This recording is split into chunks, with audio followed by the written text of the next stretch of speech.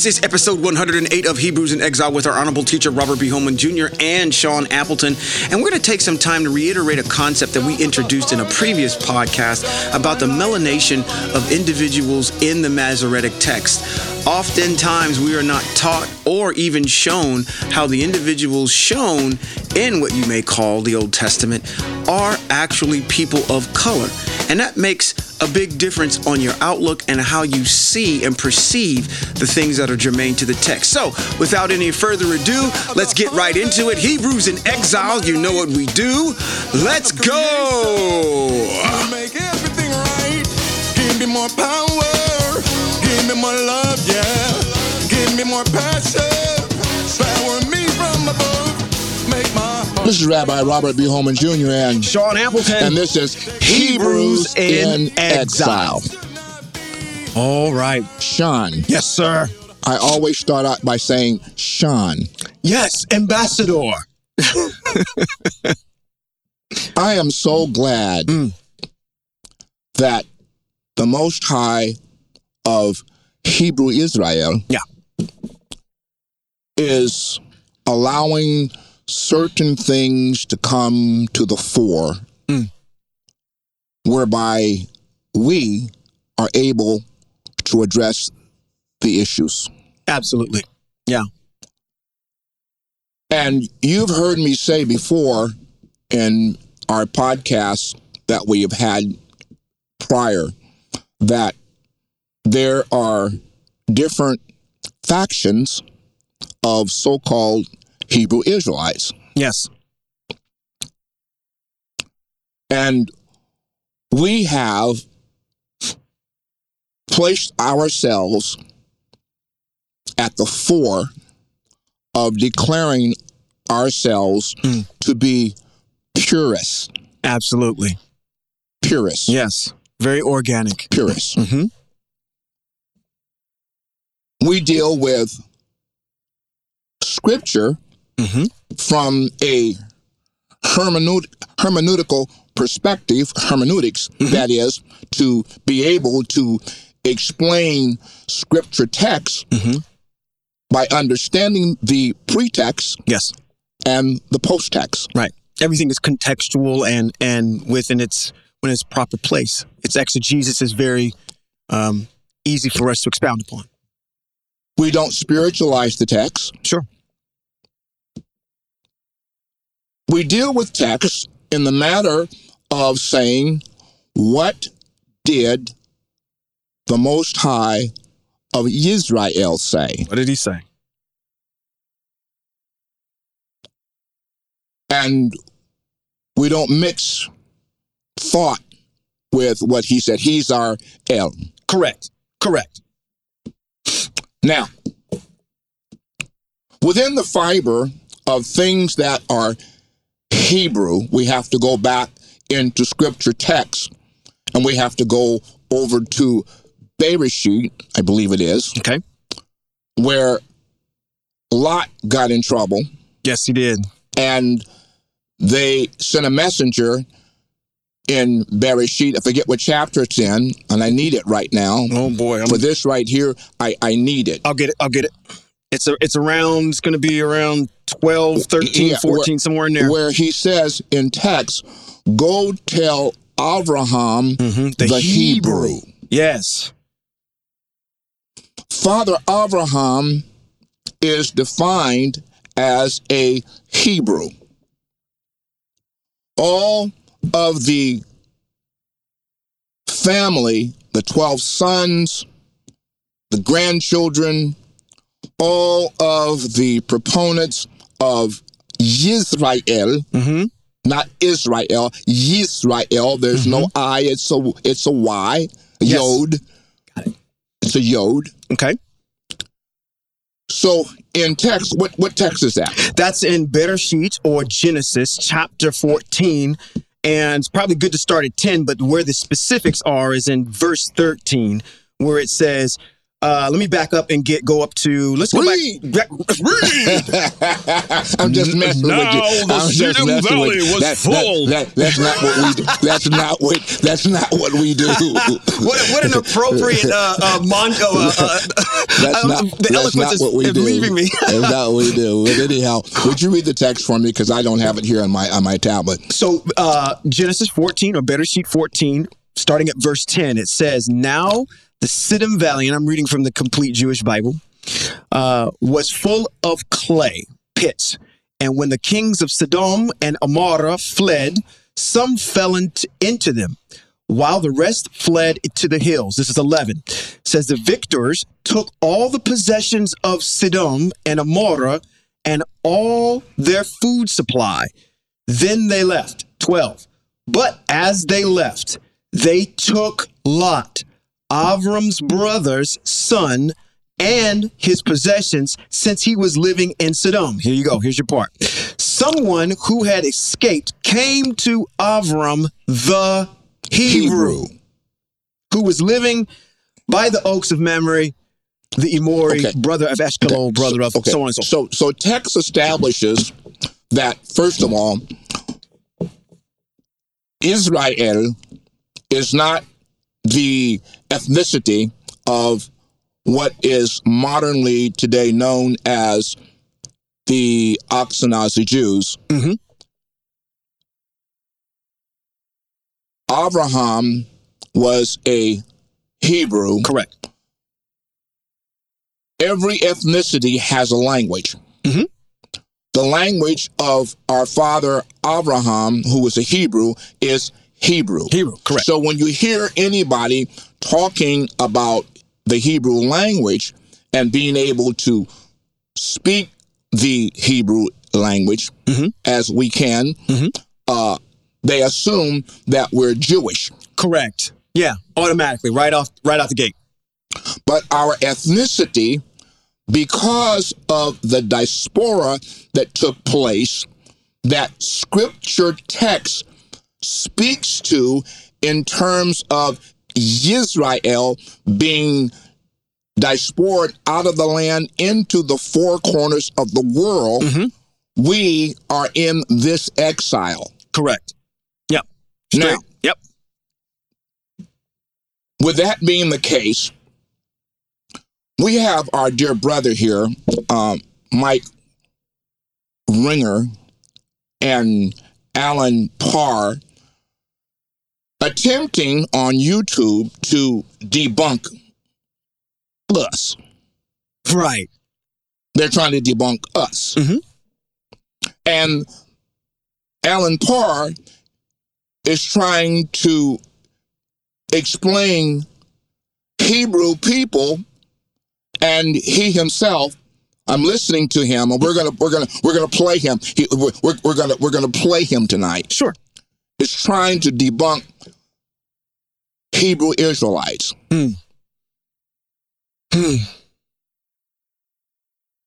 You can't talk about a family that you have no relationship with. Yeah, it's you have this. You can't talk about Hebrews and in a way that places them within a norm, right, that you're establishing for them to be.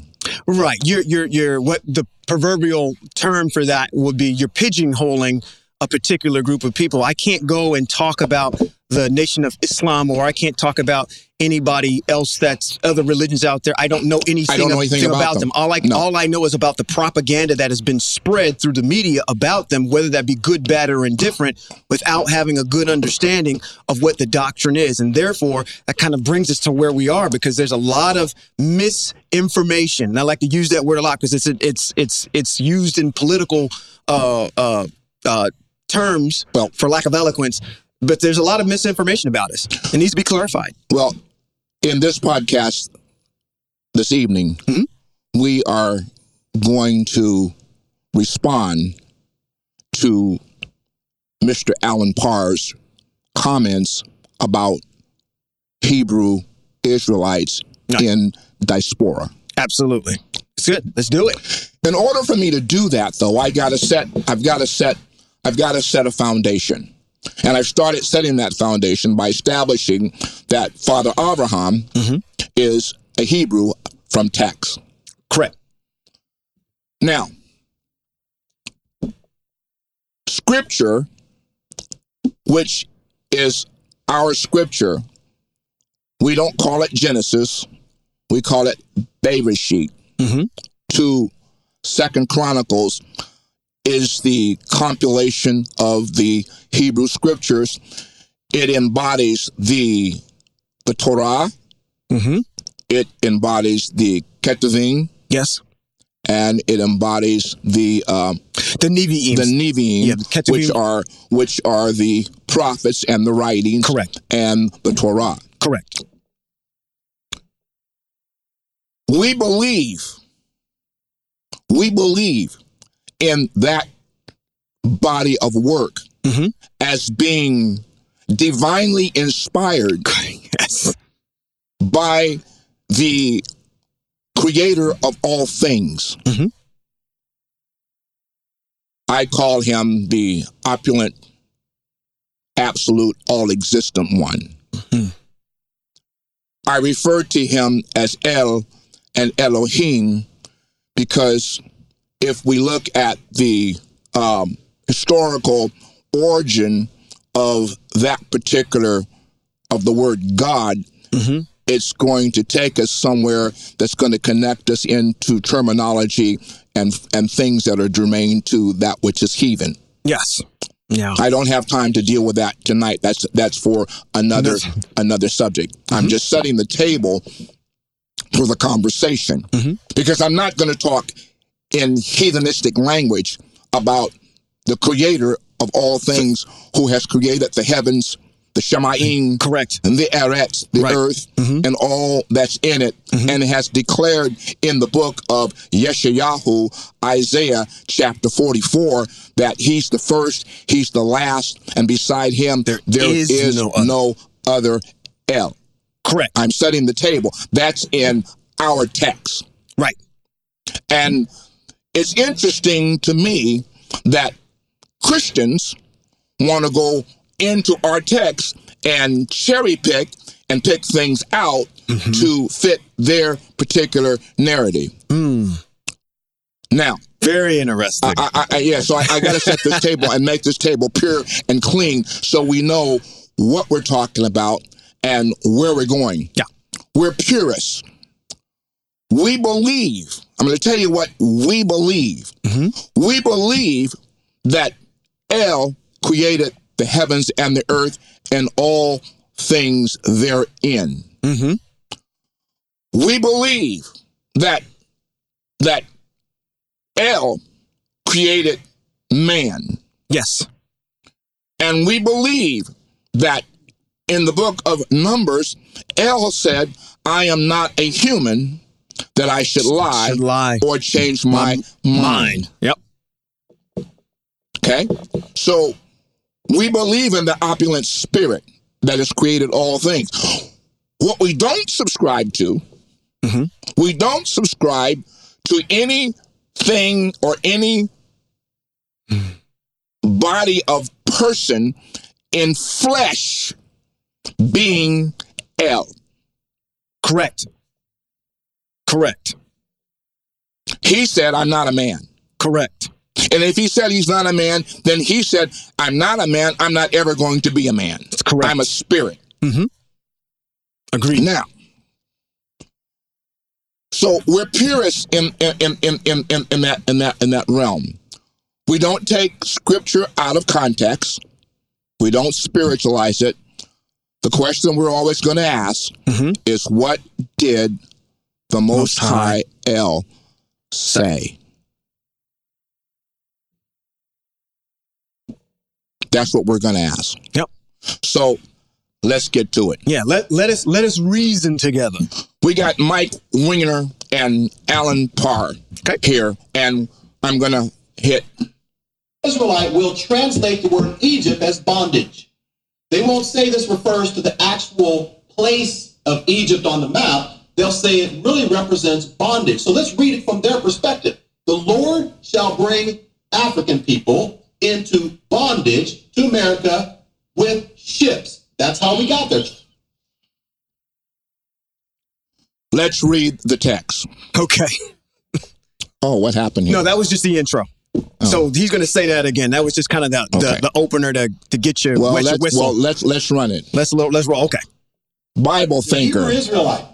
Now, you may have heard of them as the Black Hebrew Israelites, but just so you know that that's the derogatory term. They don't associate with the Black Hebrew. It's Hebrew Israelites because they don't believe that it has to do with their ethnicity or the color of their skin or anything like that. So. First of all, I don't know what this gentleman is making reference to. He's more than likely talking about the purple and gold Israelites. Mm-hmm. But it is a well-known fact, scientific fact. It is a scriptural fact. Yes. That when the Most High created man, he created man from dirt. Mm-hmm. Dirt has a melanation to it. Sure it does. It's melanated. Mm-hmm. It is a known fact amongst many scholars and writers that the man that was created by the Most High and the majority of all the people that are spoken about in Hebrew texts are melanated people. Correct. Father Abraham is melanated. Correct. The 12 sons of Israel are melanated. Yeah. Moshe is melanated. Yeah. Zipporah, his wife, is melanated. Yeah, she's an Ethiopian woman. She's an Ethiopian. Yep. Can we go on? Matter of fact, if you look at individuals' names and the meanings of their names, Pinchas means dark-skinned. So there's a lot of precursors, starting with the color of dirt, starting with the names of people. As you go on and you traverse through the text, you will see that this is a melanated group. Again, geographically, where are these people positioned? They're positioned in the northeast coast of Africa. That is a melanated part of the world. So there is no indication in text that we are talking about anybody else other than a melanated group. So you and I, recognizing that we are part of the diaspora, sure, being in this America for over 400 years, we recognize that the four corners of the earth are holding a very vast amount of Hebrew Israelites who were diaspored out of the land into the four corners, as scripture text has said. Right. And there's something that needs to be made, a distinction here when we talk about being dispersed out of the land. When we talk about at the end of Devarim, which is Deuteronomy, we're seeing Moshe getting them to the front door. Yahashua in the book takes them into the land. They fall out of compliance with the Most High, and that is where the dispersion starts. It starts from the land. It doesn't start from Africa. You have to understand where the land actually is, and the text gives you a clear indication that it is from the Valley of Egypt all the way to the Euphrates. It's in the middle. It's in the Middle East area. So actually, the dispersion starts in the land of Eretz Israel, which is in the Middle East, and it goes to the four corners of the world. So there again, it's not systemic. And I want to be clear with this. It's not systemic to the transatlantic slave trade. That's just one of them.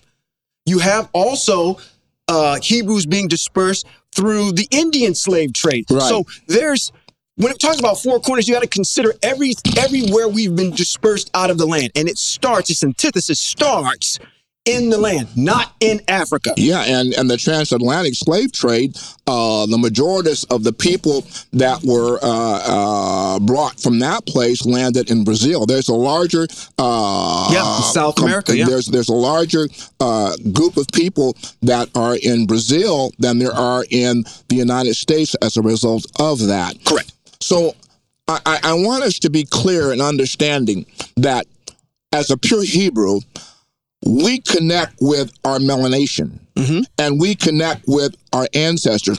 I'm not going to talk about Father Abraham and Moshe and the 12 sons as though I'm not part of their family. Correct. I am just as much a part of them as they are of me, by virtue of the fact that I'm here, not supposed to be here, but I'm here because our ancestors disobeyed the rules and the instructions of the teachings of the Most High, and that they abdicated the Most High to follow other gods. That's correct. That's called idolatry.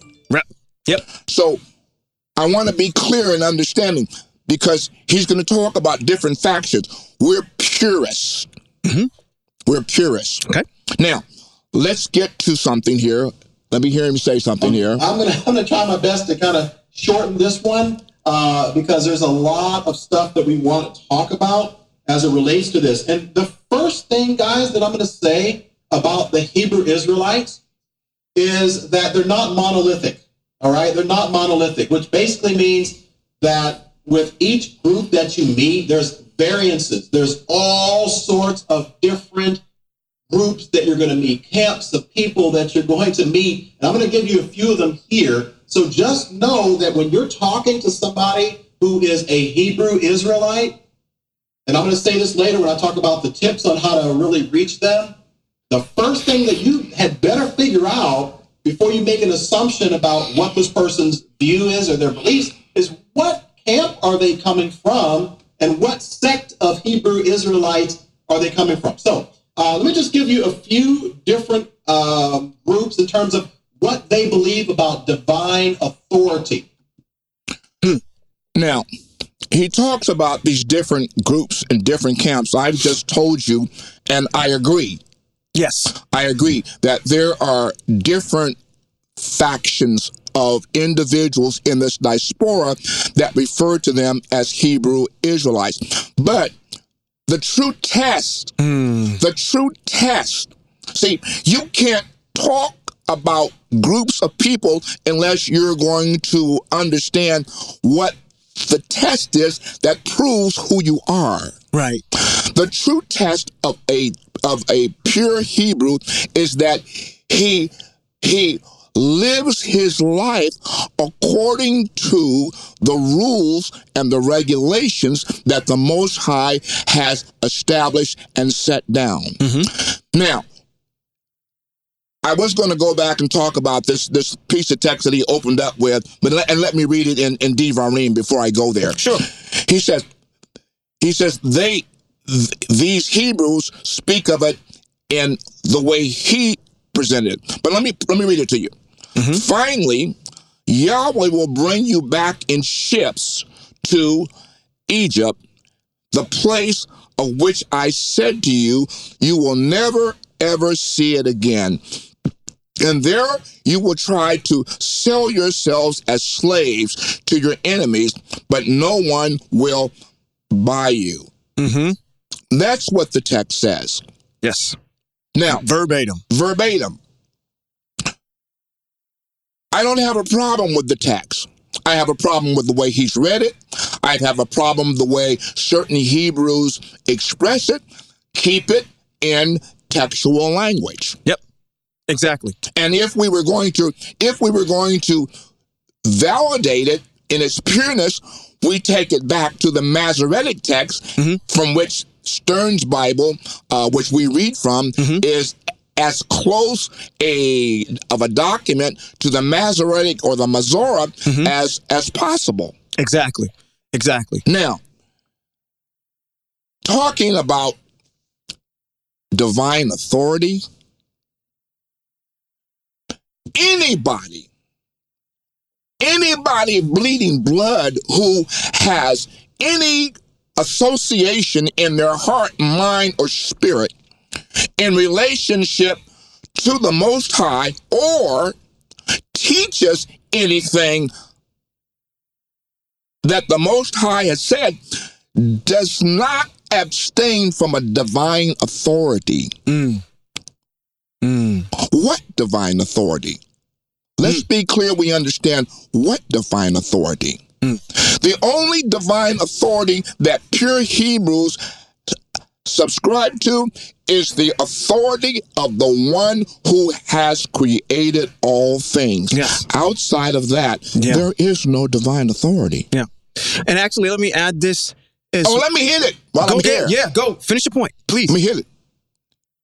Your Jesus Christ has no doggone divine authority because he has not been chosen by the Most High, as Torah text says, I will choose for you your king. Yeah.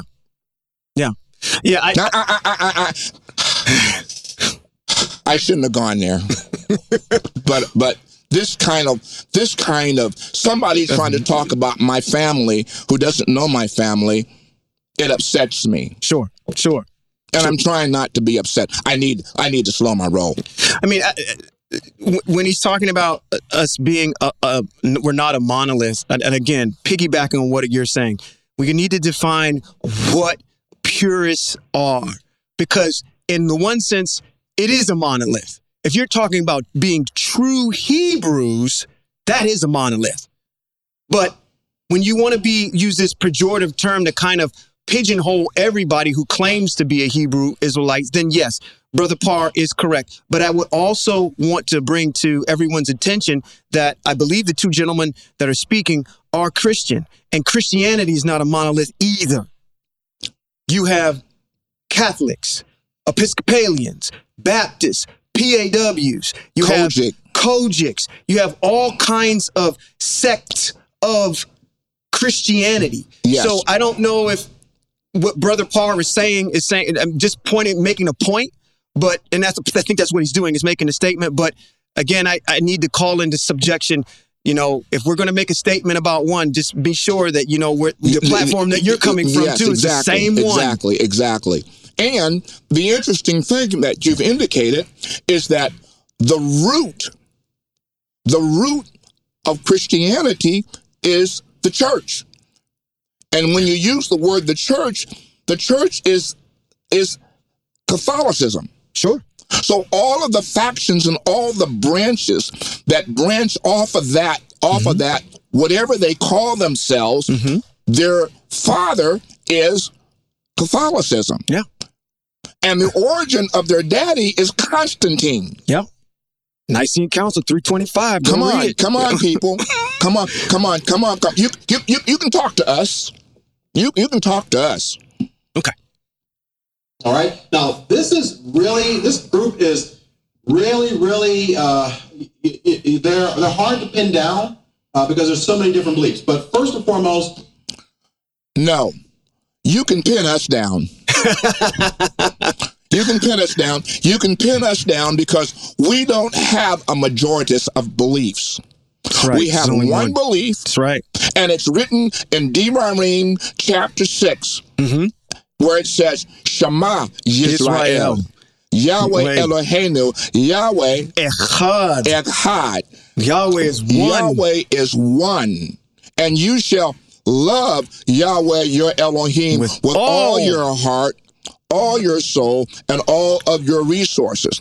That's where we stand. We stand on the top of our ancestors. We stand on Scripture. Yes. Because across the street in the Greek text, Shaul says that all Scripture is Yah-breathed, valuable for teaching the truth and correction in right living. So if that's true, all right, you can nail me down on that one, because I'm going to hold everybody who opens their mouth. I'm going to hold your foot to Scripture. Absolutely. And that's what we do. And we continue to do that as we transverse through our podcast, because we hold our own accountable. As much as we like to speak about other things that we've come out of, we still hold those who call themselves Hebrew Israelites. We hold their feet to the fire, and we measure them by the rod of the Most High and the commandments. So we are equally as critical of our own who decide that they want to call themselves Hebrew Israelites. And let me be clear. Let me set something else straight. Sure. Because I understand and I hear this gentleman speaking, Brother Parr speaking from a perspective of what he has known, heard about the purple and gold people that call themselves Hebrew Israelites. He's speaking from, listen. We, purists, have no disdain and have no hatred to any ethnic group of people. None at all. It violates the principles of the Most High, and it violates Torah, which I'm going to talk about later because he's going to bring it up, and I'm going to have to explain to him what Torah is. Our voice from the Most High has told us in text how we are supposed to treat the foreigner, and it's not with disdain.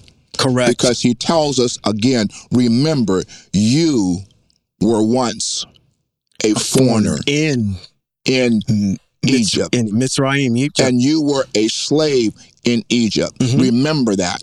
So when it comes to foreigners, I'm telling you that you need to know how to treat them, and you don't treat them badly. Correct. We have no hatred toward any group of people. The reason why we have no hatred towards any group of people, not only because of the mitzvot that the Most High has given us, but also we have our ancestor Joseph, who went into Mitzrayim, whose daddy made him a robe of many colors, which was prophetic to what Hebrew Israel is supposed to look like.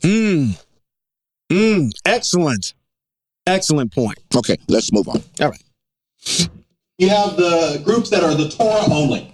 So you're going to have some groups out there where the only 5 books of the Bible that they believe is divine truth is just the Torah. That's it. Yeah. Now I got to stop. Yeah, we got to address that. I got to address that. Yeah. You want to address it? Shall I address it? No, you start, because I know you hot to trot right now. Well, maybe. Because you said you were going to address it. Yeah, okay. So that's Listen. The Torah, and the interesting thing about the Torah is that there are not many people, and particularly Hebrew Israelites, from whatever faction they are, know what the Torah is. The Torah is not the first 5 books of the Bible. Correct. And I you know what? I don't even want to use the word Bible. That's because Bible comes from the Greek word biblica, and it's associated with Greeks, and I'm Hebrew, so I don't even want to use that word. Okay, so within the first 5 books of Scripture is the compilation of Torah. Torah is mentioned in Devarim chapter 4. Let me read it for you. We're going to read 4 verse 1. Okay. And this is our teacher, Moshe. Moshe. We call him Moshe, not Moses. Moshe.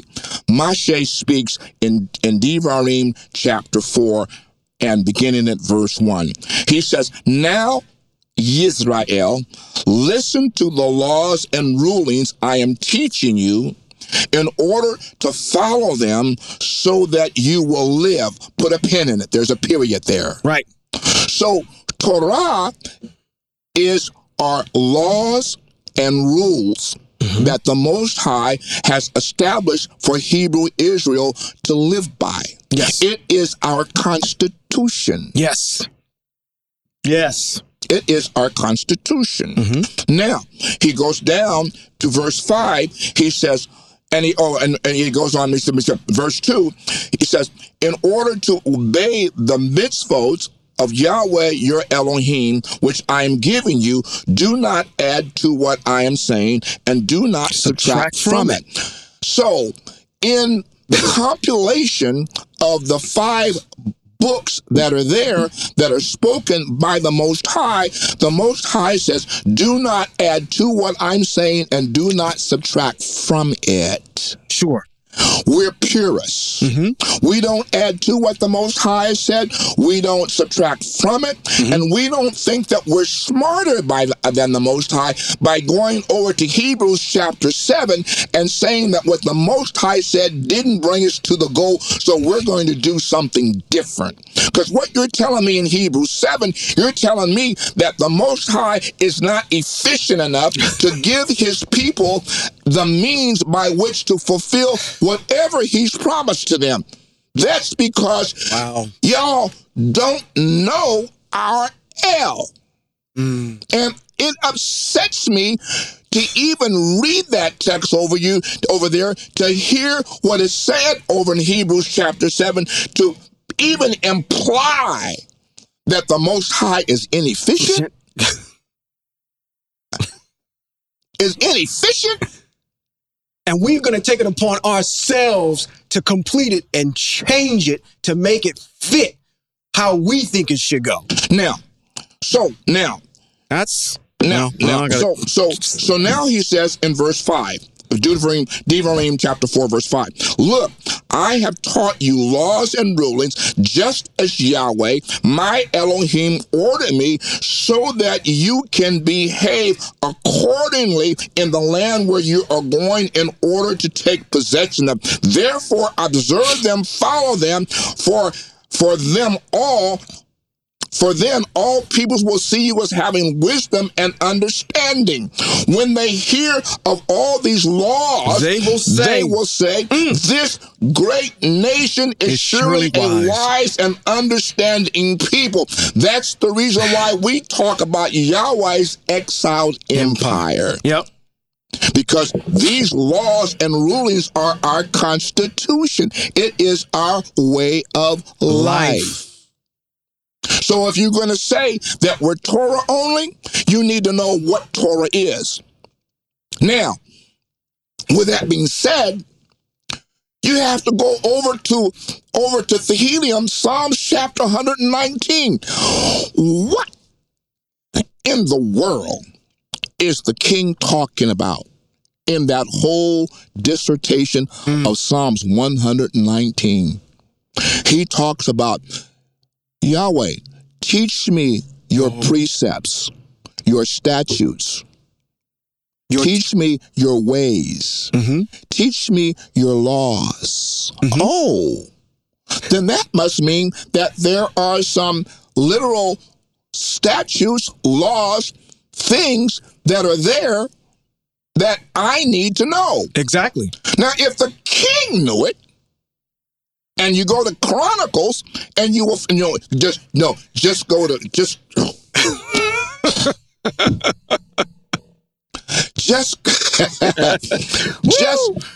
go to the book of Kings, where the Most High calls King David his anointed Moshiach forever, and it's solidified in 2 Chronicles. Sure. Where he calls the king his anointed Moshiach forever. Correct. So if the anointed Mashiach forever, whom the Most High has spoken highly of, is talking about in Psalms 119, laws and rulings and teachings and mitzvot and commandments, we're purists. So to answer Brother Parr's question or assertion, number one on his list doesn't pertain to us. No, it doesn't. Because again, to understand what Torah is, you got to understand that the better way to, maybe the way I understood it and the way you made it plain to me, was that don't look at the first 5 books and call it Torah. Call it what it is. Those are the narration by Moshe, the first 5 books of Moshe, who is the GOAT. And then what we have is that we believe in the prophets, and we also believe in the writings, which would be, for people, you might call it the Old Testament, but we call it the Masoretic text. Inside the first 5 books is the Torah. The Torah are the commandments and rulings and statutes. So to make the assertion, to provide clarity, number one doesn't fall, we don't fall under that particular classification, because we obviously believe not only the Torah, which is the statutes, but we also believe in the first 5 books of Moshe and the writings and the prophets, minor and major. And I'm going to add this in here too. There's some other things that we also take part in that a lot of Christianity will tell you to stay away from, which is the Apocrypha. Now, again. Oh, hold up. Wait, that's coming up. That's coming up? Okay. Yeah, that's coming up. Don't jump into it yet. Let's let him mention it. Okay. Let's let him talk. And then we'll get to that. Okay. All right. And I was trying to look for the text in Malachi, where Malachi, the last prophet in your Greek-inspired Bibles, says, remember the law of Moshe. Right. Our text says, remember the Torah of Moshe, which are the compilation of rules, right? Laws, statutes, precepts, right? Mitzvot that Moshe has been given by the Most High to give to the nation of Hebrew Israel. Yep. That's it. First 5 books of the Bible, the Pentateuch. And the rest of it you can throw out. The rest of it, there's no real value from it. Okay? Yeah, you got to stop it again, because we don't call it the Pentateuch. And that's not true. We don't throw out the rest of it. Yeah, we do not throw out the writings and the prophets. And the reason why we don't throw out the writings and the prophets is because the writings and the prophets come back and validate what the master teacher Moshe has given to Hebrew Israel as their constitution and their way of life instructions. Yeah, so we can't throw it out. Yeah, it's a personification of what was written in prophecy. Exactly. That's all that is. That's all it is. So you can have those people that are in the Hebrew Israelite camp.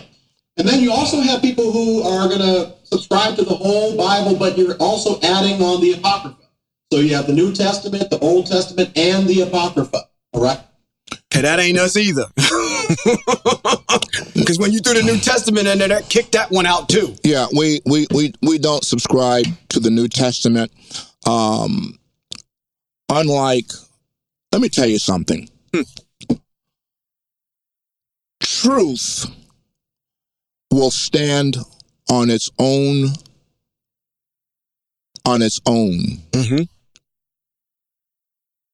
You can't tear truth down. You can attempt to, but it's going to be like Marduk. It's always going to spring, it's going to lay down, and the Most High is going to stand up again and say, no, this is true. Right. I have a motto. My motto is, truth matters. I'm going to tell you all, since you are kind of castigating Hebrew people and what we believe, let me tell you what we believe. We believe that the scriptures that have been spoken by the Most High to Moshe and the prophets and the writings are inspired divinely by the Most High, because the Most High is a spirit, and he has to have individuals that he can trust to speak for him. Correct. And all of these men that are written in scripture text are set apart individuals that the Most High trusted to speak for him. The text across the street, we call it across the street. The New Testament text is written by Greeks. Correct. And it's written by Romans. It's written by Eurocentrics. It does not have the fingerprint of one melanated Hebrew person ordained ordained. Yeah, it's the optimal word in there. Yep. Ordained by the divine spirit of the Most High to speak for him, and it has more untruth in it than Swiss cheese. Yeah, absolutely. Absolutely. Now, you talk about they subscribe to the New Testament, the Old Testament with the Apocrypha. Well, let me ask you all a question. Who canonized the Bible? Catholic Church. Who decided what was divine and what was not divine? Catholic Church. Are these people melanated people, or are they Eurocentrics? They're not melanated. Not in the slightest. That's interesting. Mm-hmm. And I think it's important to understand also in that same vein is that all things when the text across the street, New Testament, talks about scripture, and we need to, this wasn't said, but I got to make this point, is that when it talks about scripture, it's talking about the Masoretic text. It's not talking about the New Testament. No, it's not. Any of those people that refer to it. And that's the reason why we have such a problem with the New Testament, because there's too many holes in there. There's too many contradictions in there, especially one glaring one, which you brought up earlier, which is in Hebrews chapter 7, which totally negates the Torah, which is in total opposition of Matthew 5 and 17, when out of the mouth of your own demigod, Jesus, when he says, hey, you know what? I didn't come to abolish it, but I came to fulfill it, which means I came to show you that you can do it. It's not that hard. You can fulfill it.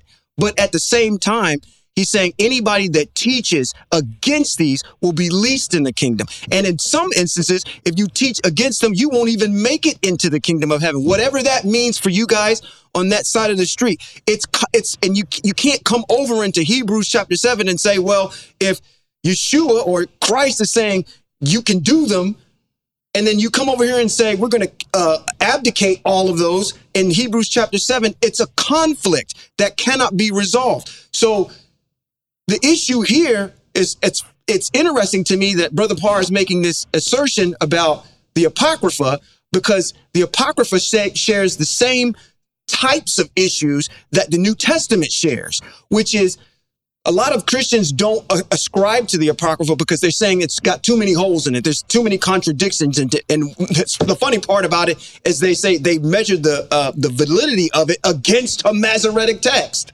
by saying, are the things that are in the Apocrypha measure up to the Masoretic text?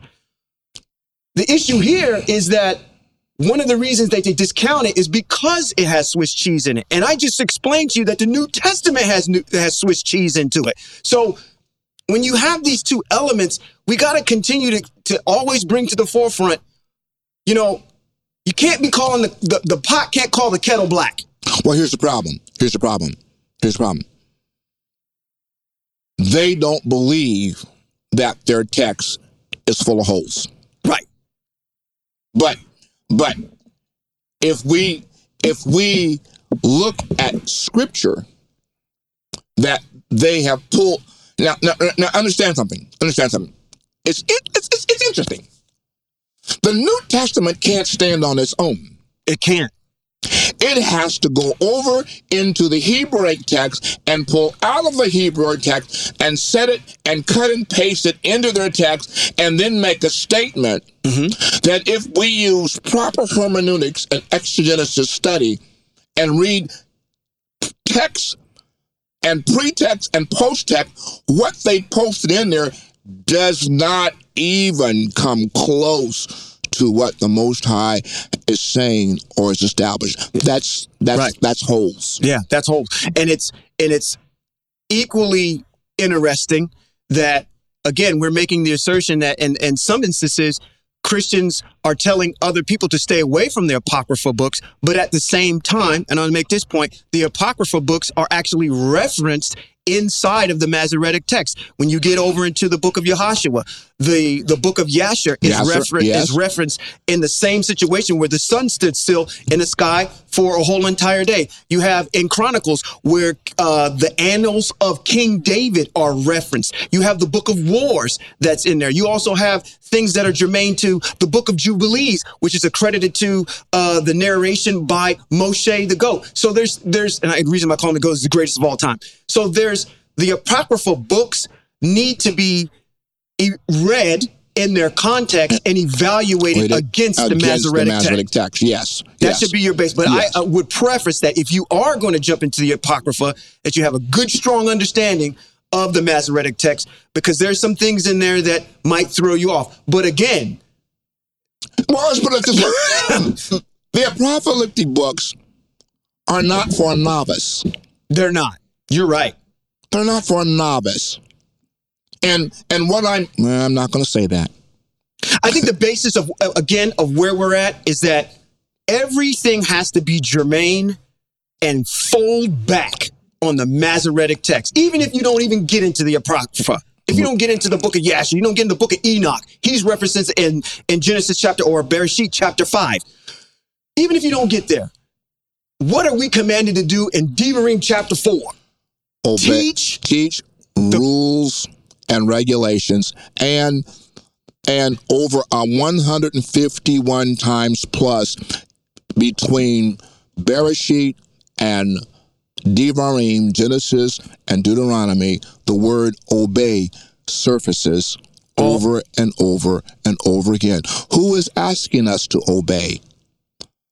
The Most High, El Yahweh, is asking us.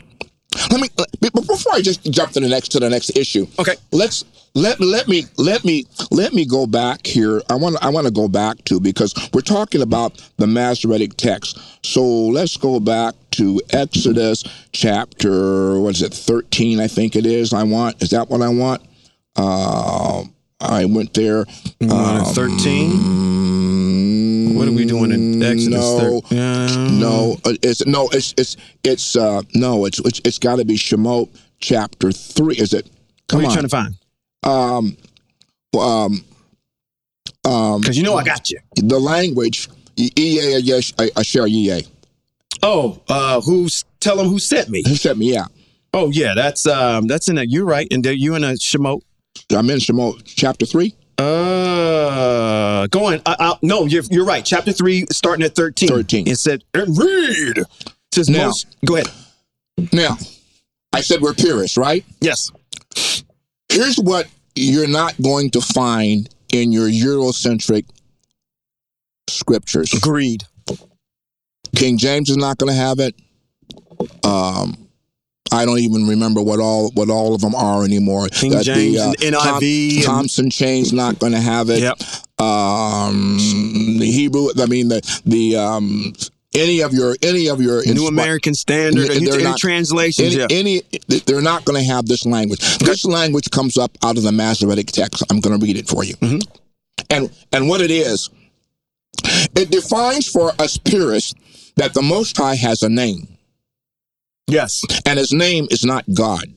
Correct. That's just a title. Now you're gonna I already hear what you're gonna say. Oh, he has many names. No, he doesn't. He has many titles. Correct. He has one name. Yeah.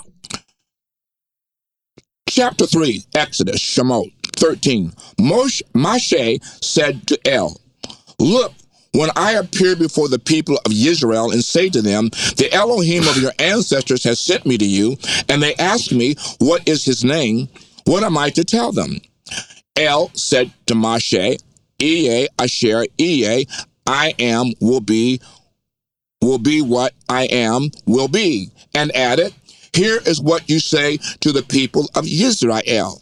Mm-hmm. Yea, I am, or I will be, has sent me to you. The El said further to Moshe, say to this people of Israel, Yod He Vav He, the El of your fathers, the El of Abraham, the El of Yitzchak, the El of Yaakov has sent me you. This is my name forever. This is how I am to be remembered generation after generation. Now, what's missing in those Bibles that I just talked about? What's missing is, say this to the people of Israel. Yod-Heh-Vav-Heh. Yes. Yod-Heh-Vav-Heh is the tetragrammaton which defines the name of the Most High. Sure. Which I will say to you, many of us Hebrew people pronounce it differently. Correct. With the vowel points, which you don't know anything about, we'll pronounce it Yahweh. Mm-hmm. Without the vowel points, it's Yahuwah. Mm-hmm. And some will even pronounce it Yahweh. Yahweh, yeah. The point being is that the Most High has a name. It's not God and it's not Lord. Those are titles. Mm-hmm. England has lords. Scotland has lords. But the Most High don't have no lords. That's correct. He is El. He is the when I talk about El, I am talking about the mighty one. Mm-hmm.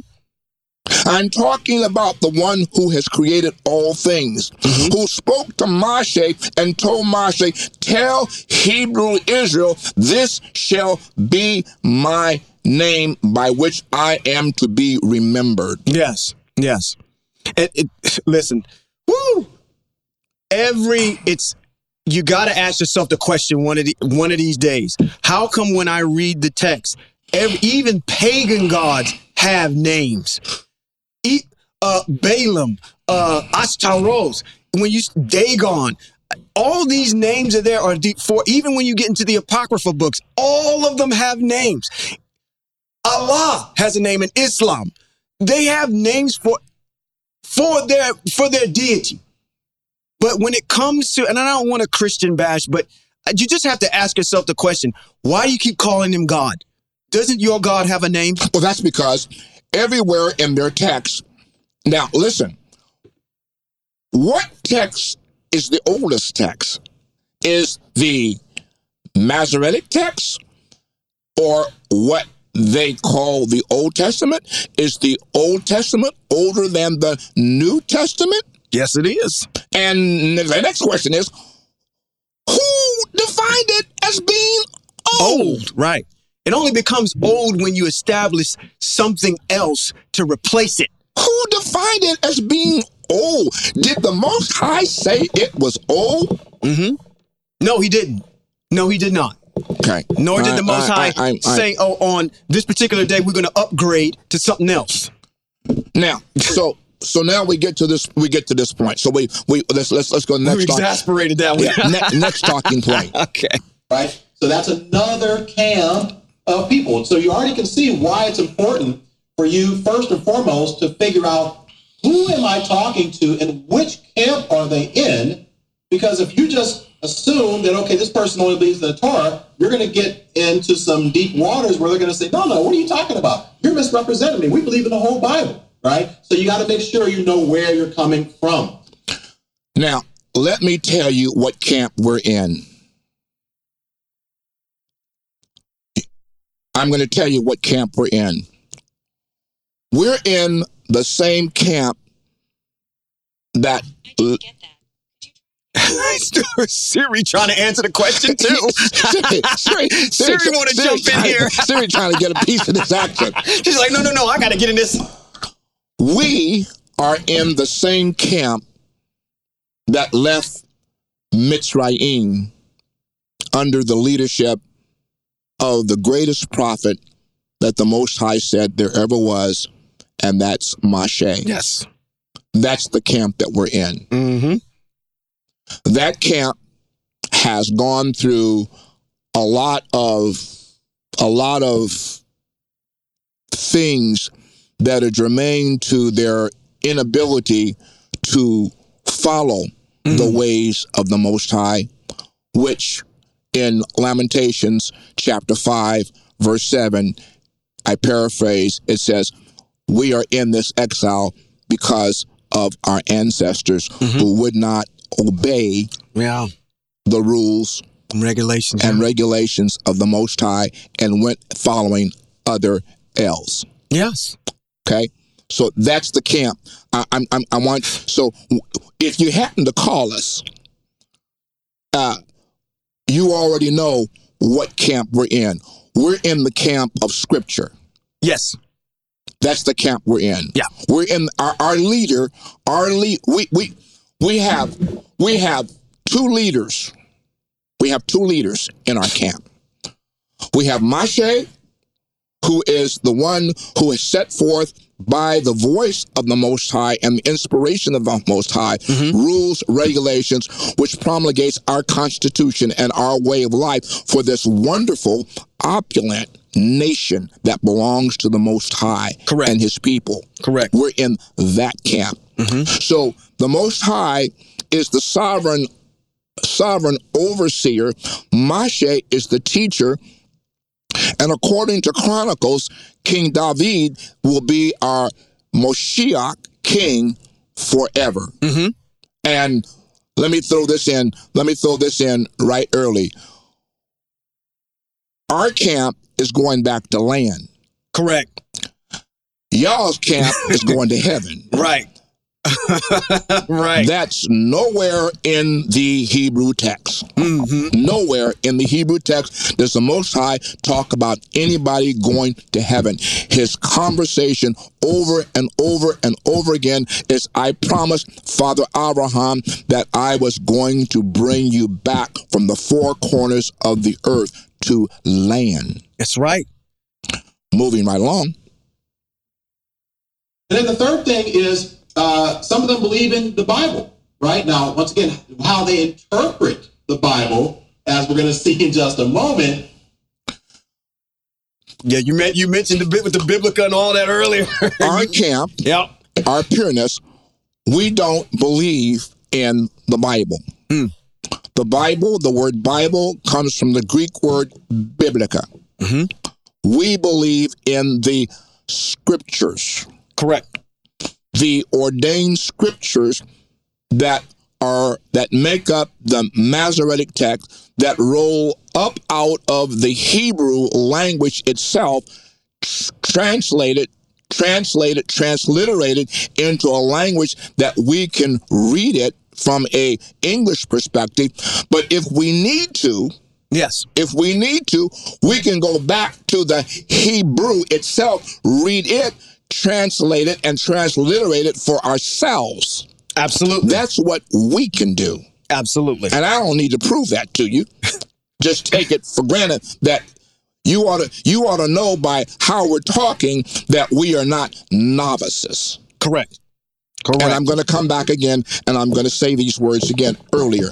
We have no disdain for any ethnic group of people.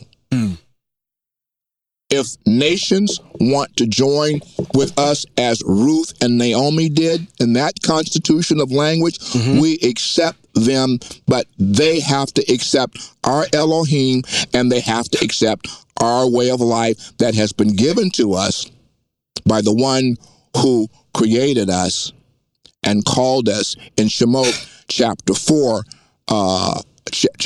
verse 20.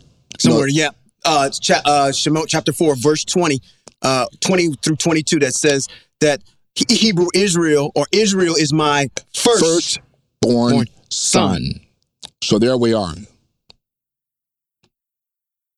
Is very different oftentimes than how we would interpret it. But some will say, okay, no, we are of the camp where we're Hebrew Christians and we believe in the entire Bible. No. Now I got to address that one right there, because really, he summed that up right there. That's a point that we've both made, which is to say that anybody that's prescribing to anything outside of the Masoretic text, you're just a version of Christianity.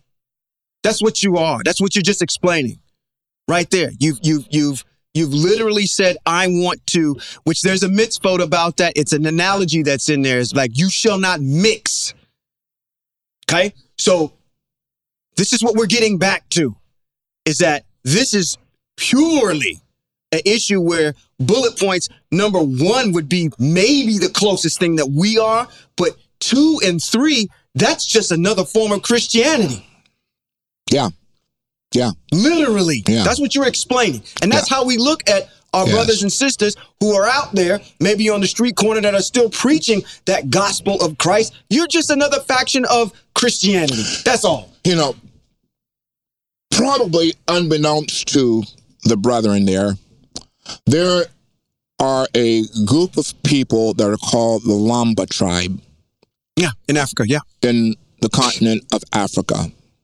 The Lamba tribe have had their DNA traced, and their DNA is closely identified with the Aaronic priesthood. They have never, ever abdicated the laws, the rules, and the teachings of the Most High. They never have. Mm-hmm. They're purists. Mm-hmm. They are the same thing that we are. We are them, and they are us. Mm. That's what we are. They don't subscribe to any New Testament theology authored by Greek writers and Constantine's Eusebius, who has a problem with a lot of things, and so forth and so on. So, I mean, we need to make this clear as we move forward. Apocrypha, same Bible that you believe. Okay, so that's another camp. And the fourth camp, and this is the one I want to talk about for just a moment, is Old Testament and New Testament, but no Paul. No Paul's letters, right? We don't believe in Paul's letters. And you have to understand the ideology behind this, and we're going to get into this in just a second. But the idea is this. Many Hebrew Israelites in this camp will deny the divine authority of Paul's letters because they believe that white slave owners would utilize certain passages in Paul's letters as,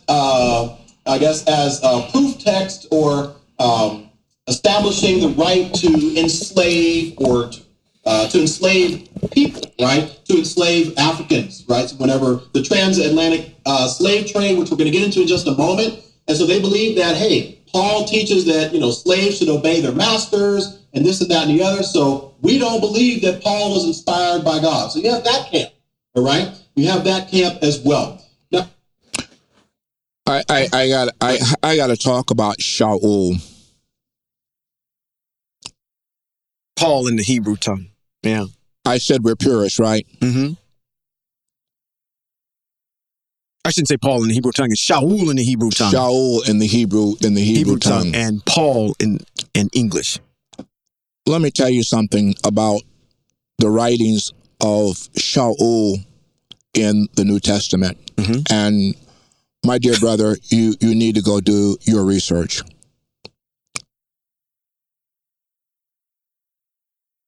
When Constantine had the Greek text written by his band of chosen ones, all Eurocentric, there's a gentleman whose name is Eusebius. Historians write that Eusebius did not like a lot of the things that Shaul espoused in his letters. Mm. You have to know that over 400,000 writings of the Hebrew writers of that period of time, the Greeks destroyed their writings. But Eusebius was a proponent of one who did not like the writings of Shaul. Therefore, the writings of Shaul are tainted and slanted toward the belief system that Constantine and Eusebius wanted to establish. So, don't talk to me about Shaul. Shaul makes a very valid point in Romans when he talks about the law or Torah. He says, we're not under the law, we're under grace. But then he comes back in another verse and says, but the Torah or the law is spirit. Now, he understands that the law or the Torah has been divinely given by the Most High. So when he says we're not under the law, we're under grace, he's talking about we're not under the perversion of the Torah, by which the Pharisees and the Sadducees built this fence around what the Most High had said, because once again, they were trying to preserve the divinity of the Most High and protect it from malicious use. But does the Most High need anybody to protect him? No. Not at all. It's truth. It stands on its own merit. It's correct. And he said it's spirit. Now, I want you to go over to Thehelium, because I know you all go back into our Hebrew scriptures often. Go read Psalms chapter 19 and get down in the lower spectrum of it and tell me what the Most High said about his laws and his rules and his instructions. We're going to get it for him? Yeah. All right, let's get it. All right. Let's get it. Let's get it. Psalms 19. Psalms 19. Thehelium. Because we need to establish this as being the precedent going on. In Thehelium, Psalms number 19, we're talking about the Torah. We're talking about the precepts, the statutes, the ways, the mitzvos, the commandments that the Most High has spoken to Hebrew Israel. He says these words, and your Greek Bibles are going to use the word law, and it's probably going to be in lowercase, which is an insult, because the Torah is divinely inspired and should always be capitalized, and law should always be capitalized, as in, we go to W.E. Vine's book of reference. His book of reference is going to show you that the law and Torah are synonymous and the same. So, let's read. Okay. Psalms 19, verse 8. Okay. The Torah, or the law of Yahweh, is perfect, restoring the inner person, period. The instructions of Yahweh is sure, making wise the thoughtless. The thoughtless are the simpletons who believe any doggone thing. Verse 9, the precepts of Yahweh, and the word precepts is in your Greek text in Psalms 119. King David uses the word precepts. The precepts of Yahweh are right, rejoicing the heart. The mitzvah, or the commandment of Yahweh, is pure, enlightening the eyes. The fear of Yahweh is clean, enduring forever. The rulings of Yahweh are true. They are righteous altogether, more desirable than gold, than much fine gold, also sweeter than honey, or drippings from the honeycomb. Through them your servant is warned. In obeying them there is great reward. Who's talking? Oh my goodness. The king is talking. But the king whom the Most High said is his anointed king forever? Who has testified in Psalms, Most High, you know that I live my life according to your ways. What ways? What I just read right here. Absolutely. Absolutely. And you're going to talk about Hebrew Israelites? I said we're purists. Our camp, we're in the camp. I'm in the camp with King David. Yes. I'm in the camp with Jeremiah. I'm in the camp with Yeshayahu. I'm in the camp with all of the prophets. Nahum, that's the camp Obadiah, I'm in. Amos, all of them. And I'm not adding commentary to this. Correct. And you know what? I'm going to tell you what. This sounds like, to me, this is going to be a series because there's too many talking points in here we have to address. Yeah. That will take us, because the clarity needs to be there in its purest form so you can have a reasonable understanding and answer. So when someone, not only if you're a purist, when you're presenting with these types of arguments, you know how to answer from a purist standpoint and be able to enrich someone else to say, this is what, and again, we're not arguing the point. We're just stating our position. That's what ambassadors do. If I'm going into another country, I'm going to state what we're about. I'm not here to argue the point. This is what it is. That's what it is. And if you are putting out misinformation about our nation, our empire, then we have to bring clarity for that, especially if you espouse to have not spent any time living in the country. Well, Ambassador Appleton, are you suggesting that we pause it here? Yes, because actually there's going to be there's a lot of stuff for us to unpack, and I think we're going at a great pace. Yeah, and this you know is going what? to be a good series. And you know what? I need to step back, and I need to cool off, and I need to be more poised in my debunking this atrocity that's been put on the airways, so that people who maybe understand, you know what? I got an analogy I want to use after we get done. As I close, as we come to a close of this particular podcast, I was reading in Apple News today, of the fact that the Christian church are losing a number of their followers. That's a worldwide known aspect now. I read that in Apple News today. And they attribute it partially to COVID, but I attribute it to the fact that people are waking up absolutely to the misgivings that are there and have come to realize that something's missing. Correct. And there's a body of work out there that they need to turn to.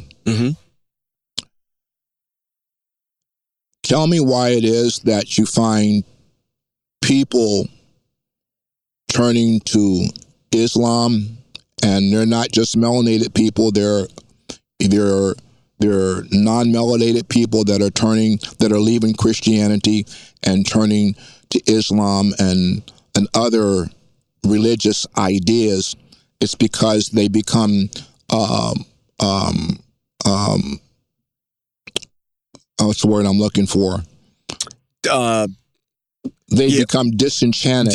Yeah, I was thinking the same word. What they've been hearing all this time in the faith that they thought was true. Right. Well, Ezekiel provides for us the text that talks about the valley of dry bones. The valley of dry bones is the Hebrew nation of Israel. The bones are rattling. And the Most High, the prophet asks the Most High, he says, what shall I do about this? The Most High said, prophesy to the bones. Well, prophecy is restating the words of the Most High, the way the Most High has presented it, and what the Most High has said. And that's what we do each week as we sit before these mics. We present what the Most High has said. The Most High is my husband and father. If I'm a good wife, then I don't have to listen to anybody but my husband. And the Most High is my covering. Absolutely. He's my shelter, my protector, my redeemer. According to Yeshayahu, chapter 44, he's my savior, in capital letters.